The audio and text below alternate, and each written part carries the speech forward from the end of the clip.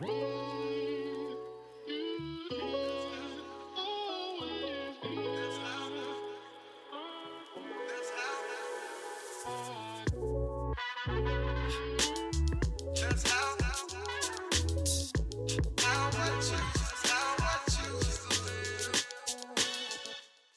everyone, welcome to another episode of Tikkun Repairing Ourselves podcast. In the light of Pesach, I wanted to share something I read that speaks about transforming ourselves under the grip of discomfort. It's the path on which Hashem took the children of Israel after they left Egypt. It has a lot of meaning behind it. The Torah says, God did not lead them by the way of the land of the Philistines, although it was nearer. The people may have a change of heart when they see war and return to Egypt. So God led the people in a roundabout way.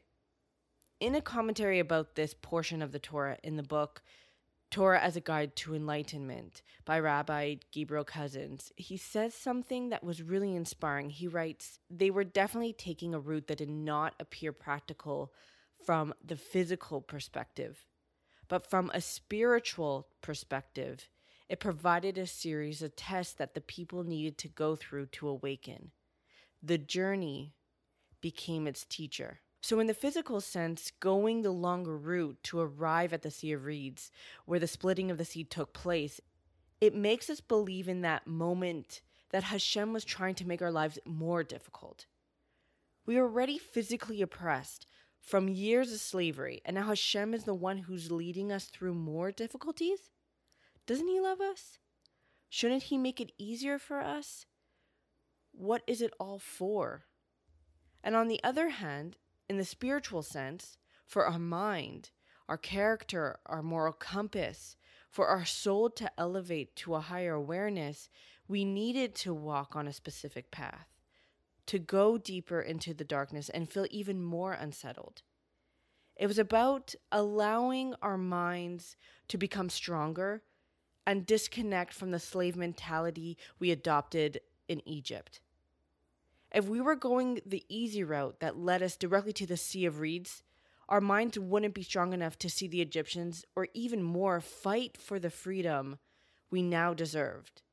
We wouldn't have had the courage to face the ultimate spiritual shift that we needed to change ourselves in order to be more connected to the light of Hashem.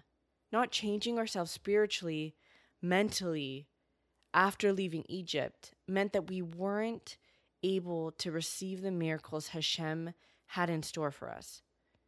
So we didn't have a vessel stable enough to hold more spiritual light. And this teaching holds true still today. Like in a past episode, I spoke about the darkness and light of the creation of the world, and we need to go through that darkness in order to obtain true spiritual light. This is it. This is it. When Hashem said, the people may have a change of heart when they see war, Hashem knew we weren't ready mentally and spiritually. It was much harder for us physically to go the roundabout way, but spiritually, in our hearts and in our souls, that was exactly what we needed. It was the only way to lead us to our goal, to witness the miracle of the splitting of the sea, and ultimately to receive the Torah. And we've always been so caught up on our feelings of how we feel right now, and we connect with them so deeply that we forget that these feelings are fleeting. We tend to focus on our physical state so much that we forget that our inner state, our soul, is transforming. And we have to step outside ourselves sometimes, even though that is so difficult.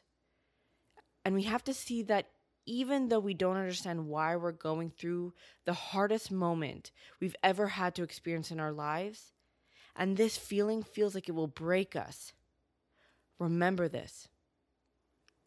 Remember the children of Israel. And remember that they too felt like they couldn't go on. And even though it was through a roundabout way, it ultimately led them to the greatest spiritual height that they had ever felt. Remember, this is woven in the creation of the universe. Pain really does mean greatness. Shalom Aleichem. Though I walk in the valley of the shadow of death, I will fear no evil, for you are with me. Miss you, Pops.